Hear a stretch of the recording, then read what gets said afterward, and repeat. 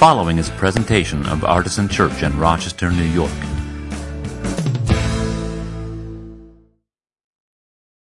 Today's pre-sermon reading is from Philippians 2, 1 through 13. If then there is any encouragement in Christ, any consolation from love, any sharing in the Spirit, any compassion and sympathy, make my joy complete. Be of the same mind, having the same love, being in full accord and of one mind. Do nothing from selfish ambition or conceit, but in humility regard others as better than yourselves. Let each of you look not to your own interests, but to the interests of others. Let the same mind be in you that was in Christ Jesus, who though he was in the form of God, did not regard equally with God as something to be exploited, but emptied himself, taking the form of a slave, being born in human likeness, and being found in human form. He humbled himself and became obedient to the point of death, even death on a cross. Therefore, God also highly exalted him and gave him the name that is above every name, so that at the name of Jesus every knee should bend in heaven and on earth and under the earth, and every tongue should confess that Jesus Christ is Lord, to the glory of God the Father. Therefore, my beloved, just as you have always obeyed me, not only in my presence, but much more now in my absence, work out your own salvation with fear and trembling, for it is God who is at work in you, enabling you both to will and to work for his good pleasure.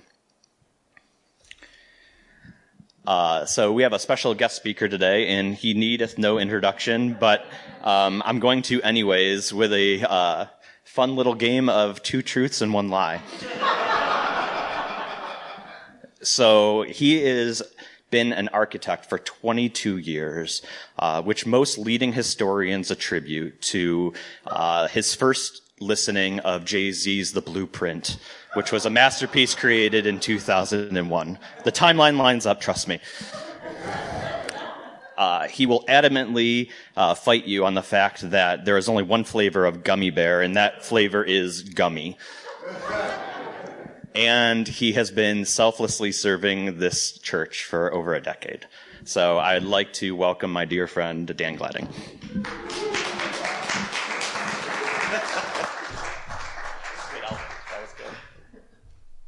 Good morning, everyone.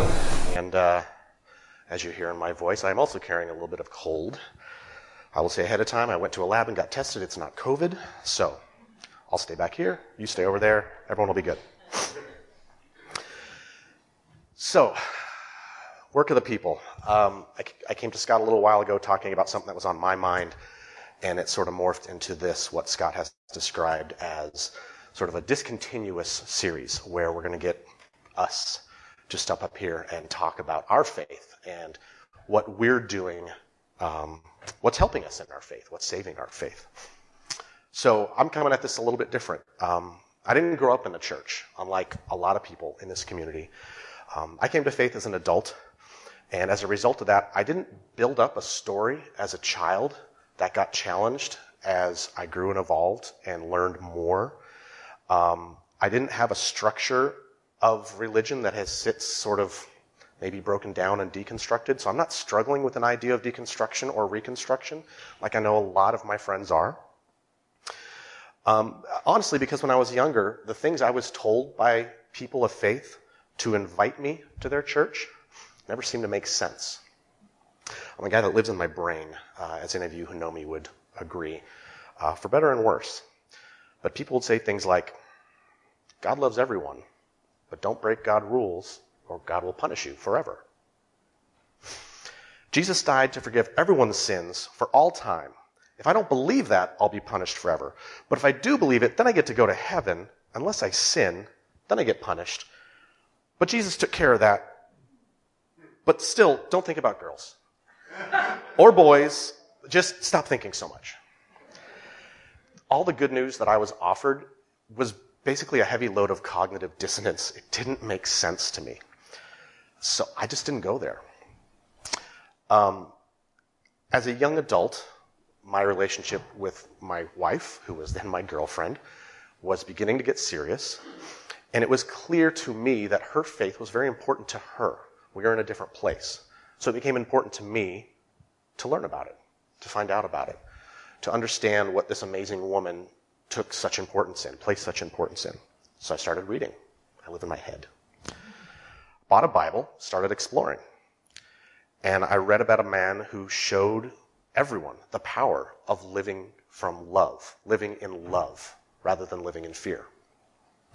He showed example after example of the ways that love can change the world. That makes sense. I've been slowly building my faith ever since that period of my life, slowly, consistently. So today, instead of talking about what's saving my faith, I'm here to talk about what's fueling my faith. And what fuels my faith is when I hear people dig into the Bible, dig into these stories, and find something maybe not easy to see, something a little bit nuanced, something that I never realized was there. And if you dig and you wrestle and make connections, what's there is so beautiful. And it just clicks together in a way that just makes so much sense to me. So, as I mentioned, the idea for this has been something that's been bouncing around my head for a couple of years now. And I have to give a lot of credit to Don Cheever. He was here several weeks back talking to us. And he has hosted a podcast several years ago, which he called Evangelibros, his own pun on, I'll let you take the humor with you. But it essentially was exploring the Bible and the stories it told in its historical, cultural, and social context, and really trying to look at what people then were hearing and what stories they were telling and what that meant to those people at that time in their culture. Currently, he's on a podcast hosted by his wife, Tana Cheever, and a good friend of theirs, Sarah Minardi, a very smart woman. And they call it Ancient Jesus, Future Faith. And it has a similar bend, trying to understand what this ancient rabbi had to tell and what this ancient book has to tell to us living now and in our future. And a lot of what they've talked about over this time, again, has just been this digging. If you were here when he spoke a few weeks ago, you understand how knowledgeable he is. He is a student of the Bible. He digs in and wrestles around and plays with the Bible, and he brings the stories to life. He shows us what's there to find. And between the various sermons I've heard him give and the podcasts I've listened to, he's taught me a lot about how complex and beautiful a document the Bible really is. So, a lot of what I'm going to talk about comes from him. So, a lot of us, humans, we want the Bible to be simple. We want the lessons to be straightforward, the answers to be easy, understandably. It's a human nature. We don't want to be wrong if we can help it on something that's so important. The problem is the Bible isn't simple. It isn't easy. It's a rich, complex, beautiful piece of work. We've talked here at Artisan before about how it's not a book, it's a library of books. And some are historical, and some are poetry, some are song, some are lineage. Some are history specifically, some are complete allegory. One book is a play, we believe. And that complexity asks a lot from us. It's a lot of hard work, but the work is so rewarding. And that human urge towards simplicity has led to so much harm. Attempts to simplify the Bible have led to that cognitive dissonance that I spoke about before. We hear about a man, the Son of God, who came to show us how to live in love, how to protect the widow, how to protect the orphan, how to protect the marginalized, but not those people. We're told the kingdom of heaven is at hand, and then told to focus on what happens after we die. What we're taught about salvation might as well be lessons in buying fire insurance. Say these words, you're protected from the bad place. Don't sin, because that'll violate the terms of the insurance. But if you do, repent, because Jesus will pay your deductible for you. But don't sin again. Is it really that simple? Is that the good news? It doesn't make any sense. So, digging briefly into these interconnected ideas of sin and salvation, because as a layperson, I like nice, simple topics. So, salvation. What are we taught about salvation? Fire insurance, right? As long as I've accepted Jesus as my personal Savior, I'm saved. I'll go to heaven when I die. But that's nothing to do with you. That's my insurance. You pay your own premiums. I'm not paying your premiums for you. Philippians 2:12, which we talked about earlier today, reads, "Therefore, my beloved, just as you have always obeyed me, not only in my presence, but much more now in my absence, work out your own salvation with fear and trembling." So, okay, this passage, therefore, what is the therefore? Not going there today. Got too much on my plate. Please find out what the therefore is there for. Spoiler alert, Brian read it earlier. But this passage is often used, it's a fear-mongering passage. We should be constantly afraid whether or not we are saved. And if we aren't afraid, there's something wrong with us. We're missing it. But let's look closer at that word salvation. What do they mean by salvation? Again, this was written a couple thousand years ago. Culture was different, context was different, languages were different. The Greek word used there is soteria, which can also be translated as deliverance. Work out your deliverance in fear and trembling. And the first time that word soteria was used in the Septuagint, which is the Greek translation of the Hebrew Bible, it's in Genesis 26:31. This is the story of Isaac building the wells for some visitors. "In the morning they rose early and exchanged oaths, and Isaac sent them on their way, and they departed from him in peace." The word there, soteria, is peace. So when writers, before the time of Jesus, were translating the Old Testament into Greek, they chose the word soteria for peace, which was later used for deliverance or salvation in the New Testament. And of course, the Hebrew word for peace, shalom. So, that phrase, work out your own peace in fear and trembling. Getting a little more complex. This is a little less about what happens after you die and a little more about the here and now. Let's dig into it a little more. The word your. Is that singular or plural? In English, we don't make a difference. It's the same word. We can tell by context clues. And our modern Western culture is an incredibly individualistic culture. We're taught about, pulling yourself up by your bootstraps, as absurd as that sounds. We're taught to almost worship the genius, right? Ancient Hebrew culture was communal by nature. Their central story is a community's exodus from slavery into nationhood. So Jesus lived and taught in the middle of this communal culture, as did the writers of the Gospels in the New Testament. So when the Bible uses the word you or your, who are they talking to? Are they talking to you there in the third row, fourth seat from the middle? Or are they talking to you, the community of God?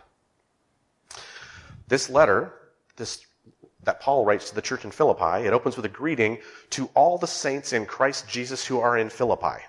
Paul is clearly writing to a community, and yet we are taught that he is talking to each of us individually. Our culture bends the meaning of this. This is a communal directive from Paul. He's telling the church to work out their communal peace, their deliverance, their safety in fear and trembling. Fear and trembling. That's where that clobber comes in again. What's that about? Again, think of the context. The church in Philippi the people there probably were in actual fear. They probably had issues with their actual safety. This was the birth of a new movement, an offshoot of Judaism, which was already an oppressed religion in the Roman Empire. Paul was exhorting them to risk their own safety in the pursuit of safety for all. The passages before this talk explicitly about Jesus being equal to God, but giving up that safety and stepping down to the form of a slave to teach us how to find safety for others, putting himself at risk to the point of death to find safety for others. So Paul is again saying, you need to, as a church, work out your communal safety in fear and trembling. You need to put yourself out there. You need to give up some of your safety to find safety for those who need it more than you. Civil rights activists, both in the middle of last century and in the last few years, choose to give up their own safety to find more safety for people of color. Artisan Church, we took steps to intentionally make this a safer place for people in the LGBTQIA community. And that had a cost for us. Now, I want to be clear. The cost for us is nothing compared to the risk that people in this community face every day for existing who they are. But us taking those steps is exactly what Paul is talking about. This is what the Gospels point to over and over. John the Baptist announces the kingdom of heaven is at hand. Jesus spends his ministry teaching a lot through parables about what it's like to participate in the kingdom of heaven now. To give of your own freedom and safety, to ensure and work for and contribute to the safety, the deliverance, the salvation, the shalom of others. But we're taught to worry about what happens after we die. Accept Jesus, don't sin, you get to go to the good place when you die. See what happens if an individualistic culture tries to make a very complex issue easy, simple? We lose so much. And sin, of course, is the stick to salvation's carrot. It's a big damn stick. Yes, we're saved by Christ. Yes, we're saved by grace, but don't sin or you could ruin everything. We are taught that we are inherently sinful. I am sinful, therefore I sin. We're also taught that we're created in the image of the perfect God, but by sinning we have messed up our perfection and therefore doomed for eternity. Cognitive dissonance. Ancient Judaism taught the reverse. I have sinned, therefore I am sinful. And once those sins have been forgiven, which involves repentance, which involves making right the wrong that you did, you're no longer sinful. The sin is the act, not the person. Hate the sin, love the sinner. No, yes, but that's so abused. It's not about the person, it's about the act. How much more comforting is that? Just absolve the act. Let's get into the Hebrew word for sin, which is, this is going to go great with my cold. Chata. I don't even know how to pronounce that, but I think that's right. And that word literally means missing the mark. This is an archery term. You aimed at a target, you attempted to do the correct thing, and you missed. It doesn't talk about how badly you missed, you just missed. If you're playing darts, you might have hit just outside the bullseye. You might hit just inside the bullseye. You might have hit the wall. But you're aiming at the bullseye, and you can always do better. Again, this is much less harmful imagery than the idea we're given of take one step off the one and only correct path, and you're ruined forever. This image leaves room for improvement, leaves room to try, to fail, to learn, to get up, try again, and keep getting closer to what you're aiming at.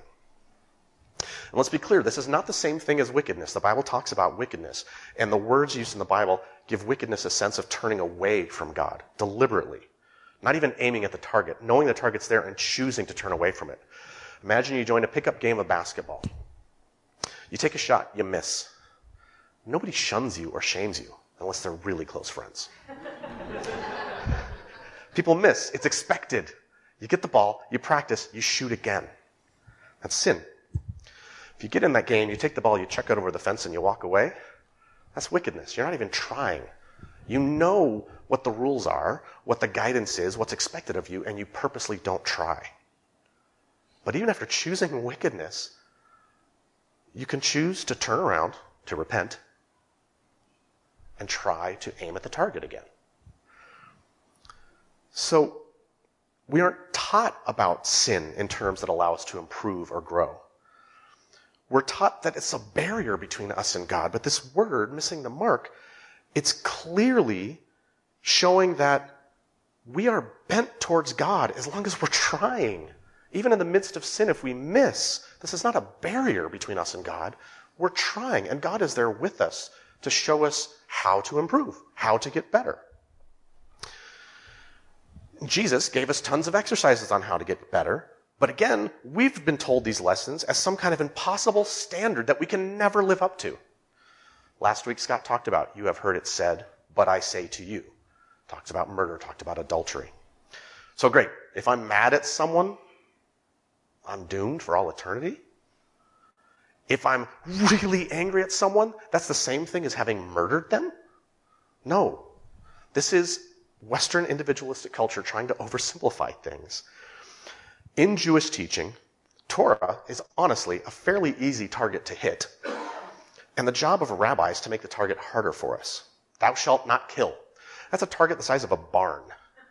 As long as you're aiming at it, you're probably not going to accidentally murder someone.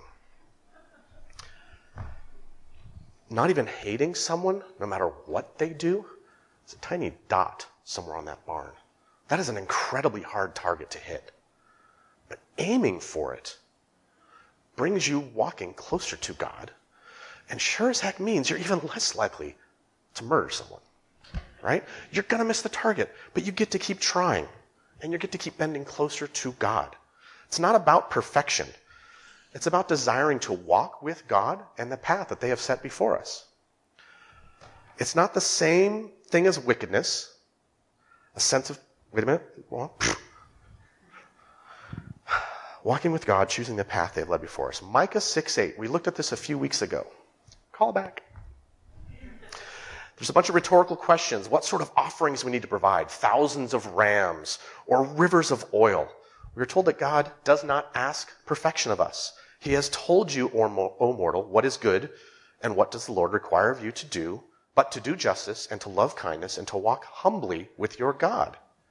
By choosing to walk with God, even when we miss, we're still bent towards God, and we have the ability to make the world a better place. By choosing to aim towards God, we can focus on how much more can we do? We don't need to focus on how dare you. We can focus on how can I improve? How can I do better? These are complex ideas, and I've barely scratched the surface of them. But it makes so much sense to me. This, to me, it doesn't have that cognitive dissonance. It understands our imperfection as humans and a path towards bringing the kingdom of heaven here on earth as God wants it. So, embrace the complexity. Wrestle with the Bible. When something seems clear and simple, question it. God welcomes the wrestling. He welcomes our questioning. Jacob wrestled with God all through the night. God gave him a new name. He didn't shun him. He didn't turn him away. He welcomed it. So dig deeper. Look for connections, not just within passages, but across passages. If you are wondering what something's meaning and it confuses you, look to the example of Jesus. Scott talks about this over and over and over. The Bible isn't the goal in and of itself. It points us to Jesus. If it's not pointing us to Jesus, we need to look deeper. We need to think about it harder. Walk that path that Jesus set before us. Live in love, not in fear. One way that Jesus invites us closer to him is the incredibly complex and nuanced sacrament of communion. Is this the actual manifestation of God's body and blood? Is it bread and wine as a symbol of a ceremony that happened then? It's an invitation to walk his path and be bent closer to God. It's not an invitation from me. It's not an invitation from Artisan Church. It is an invitation from God to think on everything he has done for us and this community that he is growing across the world. So we please welcome you to take part in communion. You don't need to be a member here or at any church. You just need to be following the invitation Jesus has for you. If this is not something you feel is right for you, you're totally welcome to sit in your seat, think, meditate, pray. No one will look sideways at you. Ask that you come up the middle aisle, take some of the wine, dip it in the bread or juice. It's all gluten-free bread. We do have individual sealed packets if that's something that's right for you. Make your way down the side aisles back to your seat. Thank you. For more information, visit us at artisanchurch.com.